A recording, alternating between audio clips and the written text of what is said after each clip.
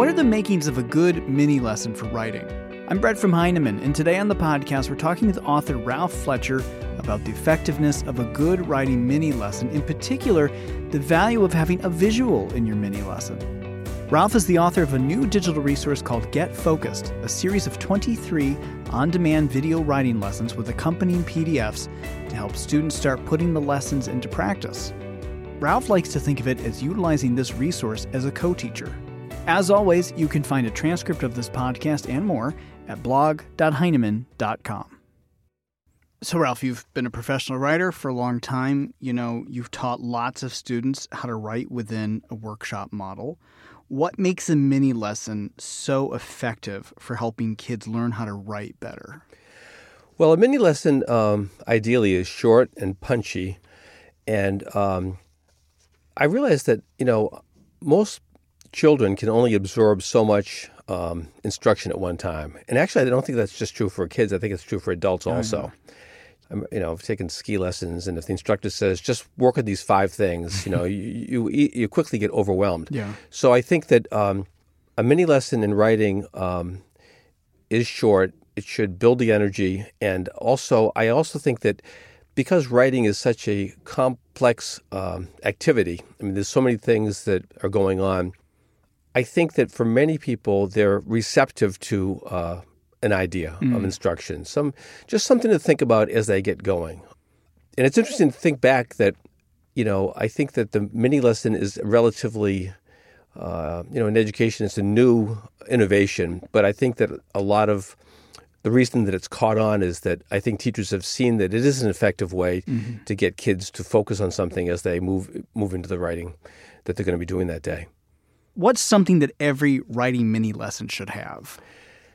Well, a couple of things. And I can think of it from the point of view of the teacher who's delivering the mini lesson, and also from the student who's receiving it. But a couple of things that come to my mind. First of all, the question of specificity and purpose. I think that it's really helpful if we as a teacher can say in one sentence what our purpose is. What are we trying to do here? Secondly, I think it's important that we ground what we're saying in something specific. And what I'm talking about there is a model or an example. I think that's really important that we have something to show students that they can pay attention to as we talk about the issue or the craft element. And then the third thing I think is really important to hold on to is the issue of how long it should go on. I think brevity is really important. I think there's always a tendency, and I'll talk about this some more, but I think there's such a tendency for all of us to go on. I think that we have a tendency to kind of take an issue and just keep talking. Yeah. And then you could almost make a graph of the kids' interest as we keep going. It's not going in the right direction. Yeah. So, I think that's I think the brevity, and I'm talking not just to whoever's listening, but also I'm talking to myself, because I think it's something that I've noticed in myself as a life thing that, just sometimes like in a mini lesson, less is better. Yeah. Less is more. Yeah. Less is more. That's right. Well, and in a way too, when you're doing that, when you're doing the mini lesson, you're sort of modeling how the writing should also come through as well, right? Because you don't want to run on sentence. You don't want too much. What do you think about that? Do you think this is sort of a good modeling? Yeah, I think so. It's interesting to think about that, because oftentimes with our students, going on too long is almost not their problem. Yeah. Yeah. I remember one of my brothers when, I'm the oldest of a bunch of siblings, but I remember one of my brothers got a piece of paper and the teacher said, "This is brutally short." and you laugh now because you can see for, I think, a lot of students, their pieces are fairly short. So, maybe, kids are already modeling that idea of the brevity in the piece of writing, and maybe, we're trying to get them to elaborate. But I guess the thing is that I would agree with you in the sense of clear thinking about something. Try to say what you have to say it in a way and that is understandable. And also, just like in a good piece of writing, if we have a generalization, we back it up with an example, some evidence. And so in the way, when we give kids a model for what we want them to think about, we're also kind of providing evidence for that element of craft. So that must help them if you've got some tougher topics that you're trying to teach kids with some of the writing lessons. How have you sort of helped students work through sort of challenging ideas and sort of tough topics? Well, I think that it is definitely true that a lot of elements of craft, not just what to write about, but how do you write about it? That's what I think of craft. A lot of those elements like tone, like voice, like mood, and we could probably think of some other ones, they're hard to teach, frankly. And I think that also one of the reasons that they're hard to teach is that sometimes we as the instructor don't really understand them well enough ourselves. So we may flounder around explaining them. So let's just start off with the idea that teaching some of the elements of writing are not always simple. It's not it's not like a little formula. It's something that's hard to teach. Even as an adult writer who's wrestled with this in my own writing, I find some of these elements, like the difference between tone and mood, I'm not sure I could explain that in a way that would be absolutely correct.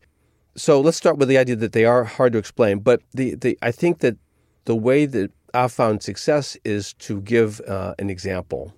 And I would say that one thing that I've learned is that there's a lot of power in using a student example if you can. A lot of time, kids know that certain authors, Nikki Giovanni or, Cynthia Ryland are powerful writers, and they are masterful with language, and very important to share those kind of pieces. But I think that kids listen in a different way when we show an example of student writing. And I do want to say something about that, too, because I think that sometimes this is probably an obvious thing, but it's something I had to learn and stub my toe on myself, which is that I would only use a student piece of writing to portray something that's done well. Because I had one time I had a kid that, the kind of kid who had like the rock solid ego in the class, and he began all his sentences began with the letter I.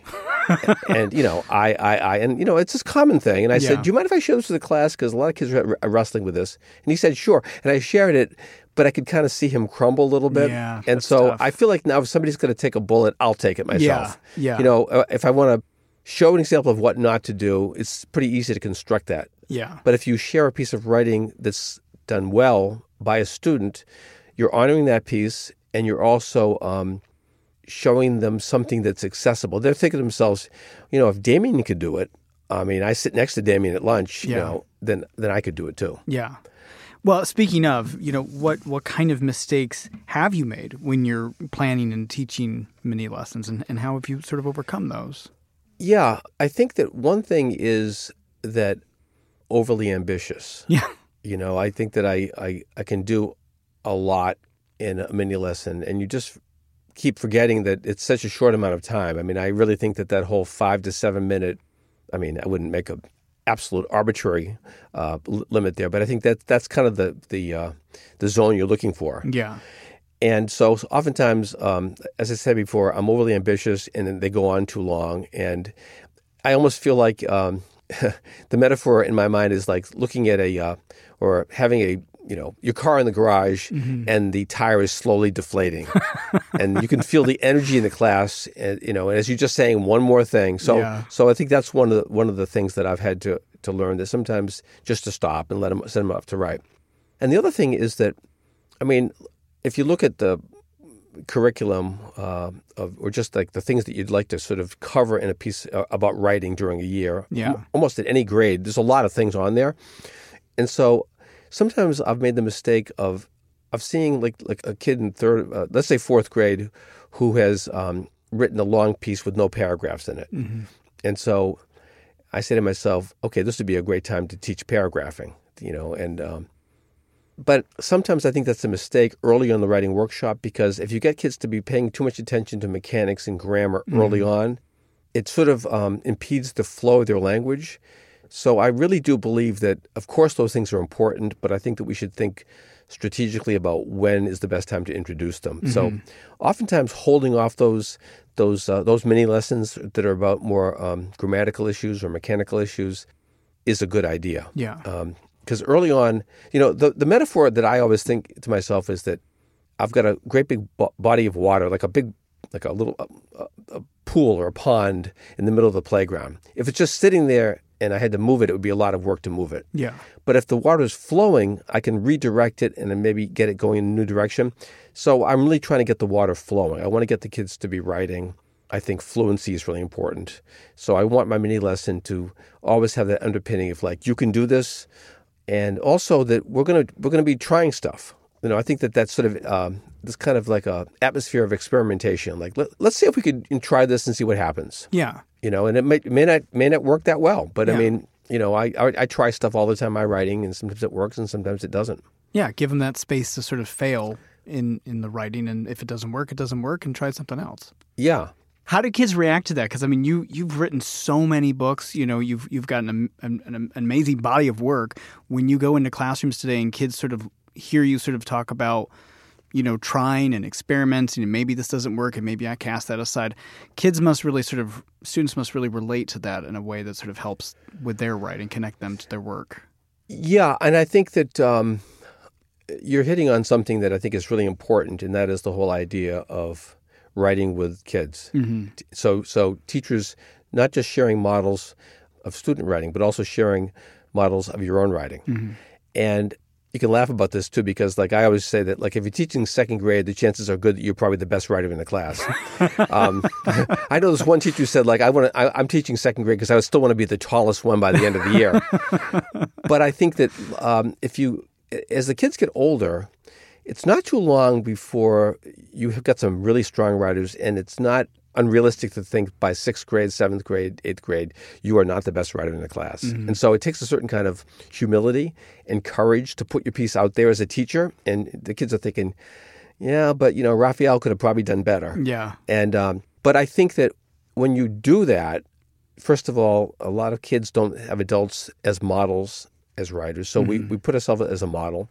But also, you kind of it's like you're in the community with the students. Mm-hmm. Like we're all learning about writing. Yeah. I tried this, you tried this.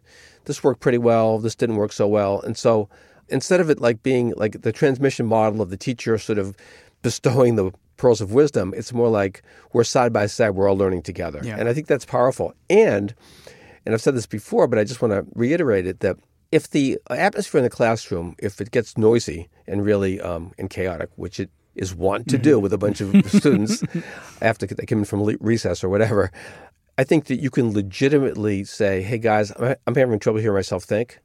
And so by taking like the first couple minutes of a workshop to actually write, which can be frustrating. I mean, 5 minutes to write, 3 minutes to write is kind of just a tease in some ways, but I think it does help to settle the tone. Yeah. And the message isn't just, I want you to be quiet. The message is, what kind of environment do we need in here so we can all work? Mm-hmm.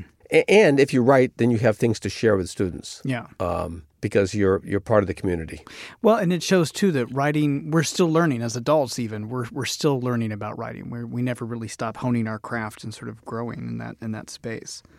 Well, let's talk a little bit about the power of a visual medium. What does the visual medium bring to the writing mini lesson?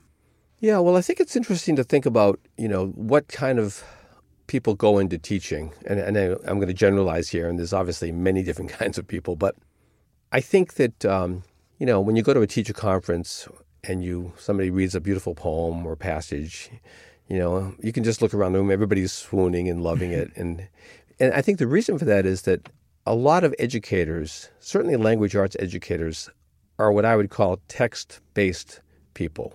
Language people. Mm-hmm. We love words. I mean, I always joke that, I can't fix a window if it gets broken, but I can, I can write and I speak, when I do my presentations or at conferences. So we're comfortable in that textual world. I think for students, many of them, and I think this is increasingly true, are image-based people. Mm-hmm. The world is becoming more and more visual. Mm. I wrote about that in focus lessons. And so I think that, we have to just recognize that, first of all. And so when we try to talk about, for example, an issue in writing, let's just say, creating a mood for the reader, mm-hmm. that's the kind of thing that as we try to explain it using words, and I do, and I have, it's not always the easiest thing to do. Mm-hmm. What I'm finding is that the visual world, examples from images and pictures and photographs, give students something that's concrete. We can all look at it, and it's a new kind of reference point. And it's a new way. It gives us a chance to approach these issues from a different perspective. Mm-hmm. Speaking of perspective, for just the idea of like, whose story is it? Is it like if you're writing like a mother and a kid, is it the kid's story? Is it the mother's story? And a photograph will often show different points of view. Mm-hmm. And so I'm finding that images give us a new way to talk about writing. I guess one of the dangers when we talk about the craft of writing is that our language can get very amorphous and vague. So whatever we can do to make it specific and concrete without making it, like a formulaic cookbook kind of thing. Yeah. But I think that good writing teachers are always trying to find that line. Mm-hmm. Let me give an example. Like when I wrote, What a Writer Needs, I was talking about, that a lot of times, if you think of a waterfall, the water going over a waterfall, you probably wouldn't want to start the story right at the waterfall, although some people do. Yeah. And on the other hand, you don't want to start the piece of writing like way upstream. Yeah. I always say to kids, like, you should probably try to see if you can try to start the piece of writing like close enough that you can start to hear the waterfall. Yeah. And so, I mean, that's an image, and I'm still using language there, but I think that we have to find tangible, concrete ways to talk about writing. Yeah. Well, over the years, you've seen teachers lead amazing mini lessons, and you've seen concepts be presented to kids in new and engaging ways. Share a little bit about your new resource, Get Focused, that helps support teachers in incorporating mini lessons into their curricula. Yeah, so in Get Focused, I talk about there's 23 different videos, and in each one I take an element of writing or an aspect of writing, and I do draw a lot as I talk about it on images that are included in each one of the videos. And I guess I'm hoping that those images can spark kids in a couple ways. First of all, they can be a springboard into writing a topic that the kid might not have thought to write about, but also, as we've been talking about here, a way to talk about a lead, for example, or conflict or tension in a piece of writing. So that the photos that when we take an issue of writing, I use a lot of photos to explicate it, to bring it alive, and at the same time, when I end most of the videos, I try to segue the students into doing some of their own writing. And it's interesting, too, because I received some feedback that I just want to talk about for a second from a language arts coordinator who heard about the product that we had worked on, and she said, I'm a little bit hesitant to use prepackaged lessons. And she said, this is the interesting thing. She said, we want our teachers to come up with their own mini lessons. We want our kids to hear the mini lessons come out of our teachers' mouths. So I thought about that. And first of all, I think that she's onto something. I do agree that we want to empower teachers to, I think Lucy Calkins used to use the phrase, to live off the land, to find ways of things just right around us that we can use to teach the element of writing. So I think that that's true. And we don't want to, we would never advocate, just relying on commercial programs. But at the same time, I think it's important to realize that writing teachers are not alone. We're all coming out of this pandemic, and many of us have felt isolated. And I think it's important to realize and to recognize that strong writing teachers, and really any writing teacher, any teacher, draws on other voices to teach. So, for example, when you take a poem by Langston Hughes and you share it with your kids, and we talk about circular ending or whatever that's modeled in that poem, the students see you, but they also see the poem, and then the shadow of the poet is also there too, that person who wrote the poem. So, and when that happens, it seems to me that the mentor text becomes like the co-teacher of the class. That's the way I look at it. It's like you're not alone. It's like you're explaining something, but you're also relying on a wonderful author. And I think that's valuable for students when they hear that it enriches the classroom, but it's also the kids get to see that the teachers are co-learning with them, and that they're also they're enjoying the piece of writing and they're savoring it with them. So when I think of these videos, I think of I would never want to supplant the wisdom and the intelligence and all the things that the classroom teacher sees, but I would like to be one of those co-teachers. Yeah, I think of these video offerings as a thing that a teacher could offer to the classroom as another voice to share some of the important elements of writing. I've been teaching and thinking about the craft of writing for my entire writing career. I think it's really important.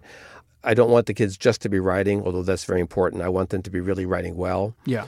I think that nothing raises the quality and the energy in a classroom like when you start to see the writing improve. And that's true as a collective thing, but it's also true for the individual students. So I'm hoping that the ideas put forth in Get Focused can help students get a grasp on the writer's craft in a new way so they can begin to bring those strategies into their own writing, and they can start to see their own writing improve in quality. Thanks to Ralph Fletcher for his time today. You can learn more about this new digital resource, Get Focused, by going to blog.heinemann.com, where you can check out a video sample of the on-demand lessons. You can also follow Ralph on Twitter, @FletcherRalph, all one word, or you can visit his website, ralphfletcher.com. The Heinemann Podcast is a production of Heinemann Publishing. It is produced and edited by Steph George. Sound mixing by Steph George. Our creative producer is Lauren Audette. And our executive producer is me, Brett Whitmarsh. To learn more about the Heinemann Podcast, visit blog.heinemann.com. Thanks for listening. Copyright Heinemann Publishing.